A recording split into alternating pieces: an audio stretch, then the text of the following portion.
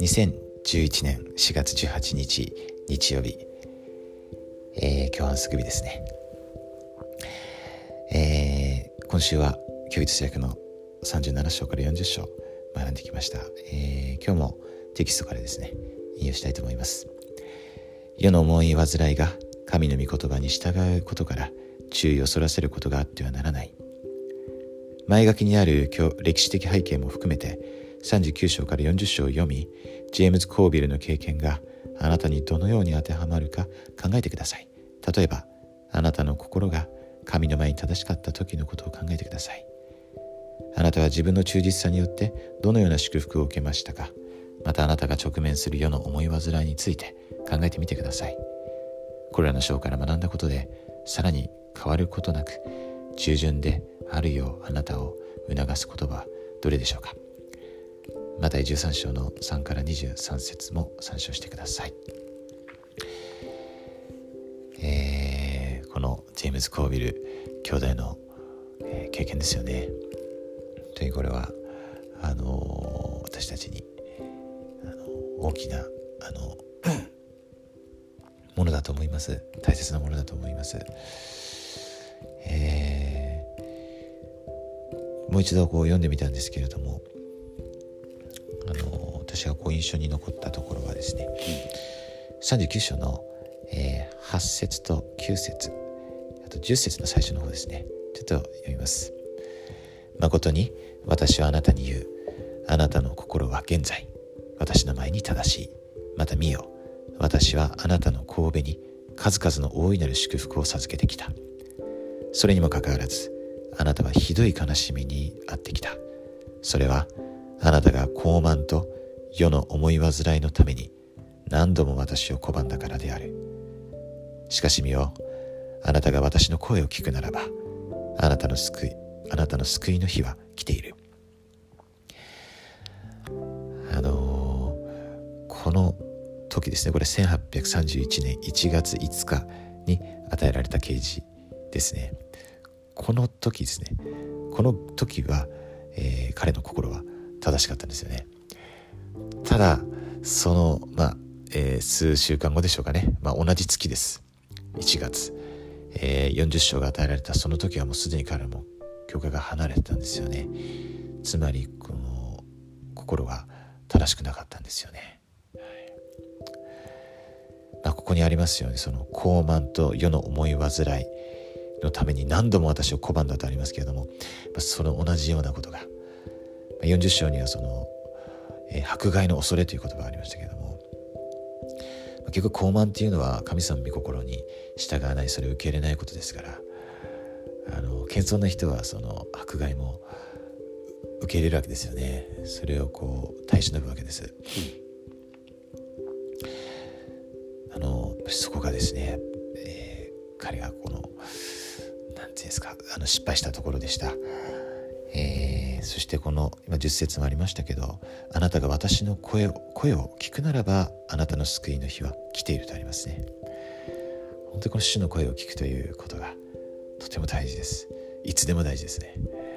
本当にいつでも、大事です。毎日大事です。私たちが本当にその主の声を聞こうとするならば、それを聞いて従うならば、私たちいつも救われています。そのことを心から明かします。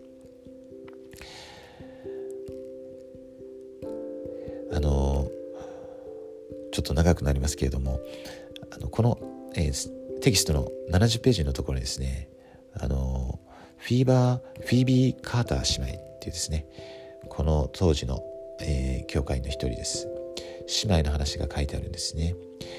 彼女はそういう迫害というかですね、もう本当家族と離れなければならなかったんですけども、それでもこの主の声に従ってこのオハイオに行ったわけですよね。彼女の、経験が書いてあるので、ちょっとそれも分かち合っております。1830年代にオハイオに集合した多くの生徒の中にフィービー・カーターがいました。彼女は20代半ばの時にアメリカ合衆国北東部で教会に加わりましたが、両親はそうしませんでした。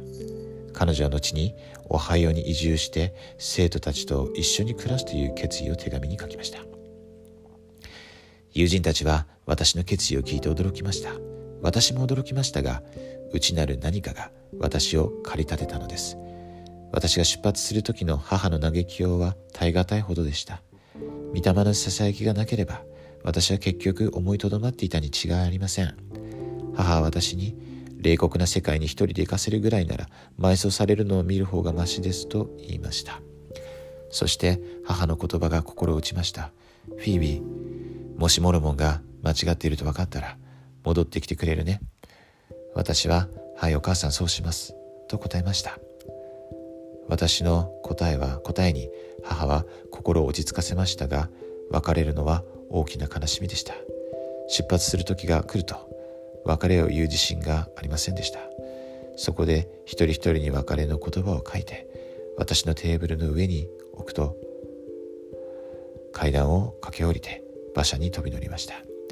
こうして私は子供時代を過ごした最愛の家庭を離れて神の生徒たちと共に生活するようになったのです。本当にこういうですね、悲しみとか辛さとかそういうのを乗り越えて、その信仰を働かせてですね、そして神様が望まれていることをこの、フィービー姉妹は行いました。そして実際この後どうなったかというと、ウィルフォード・ウッドラフと結婚したんですよね。だから、将来の預言者の使徒の奥様になったわけですね。本当に私たちも同じですね。主は私たちを呼んでおられます。いつも呼んでおられます。そしてその声に従うならば私たちは祝福を受けます。それがどんなに今の自分がちょっと変だなと思うようなことでも、普段そういうことしないことでも、主がそれをするように言われるならば私たちはそれに従う必要があります。そしてその従う時にたくさんの祝福があるということを心からイエス・キリスト様の神聖な皆によって明かします。アーメン。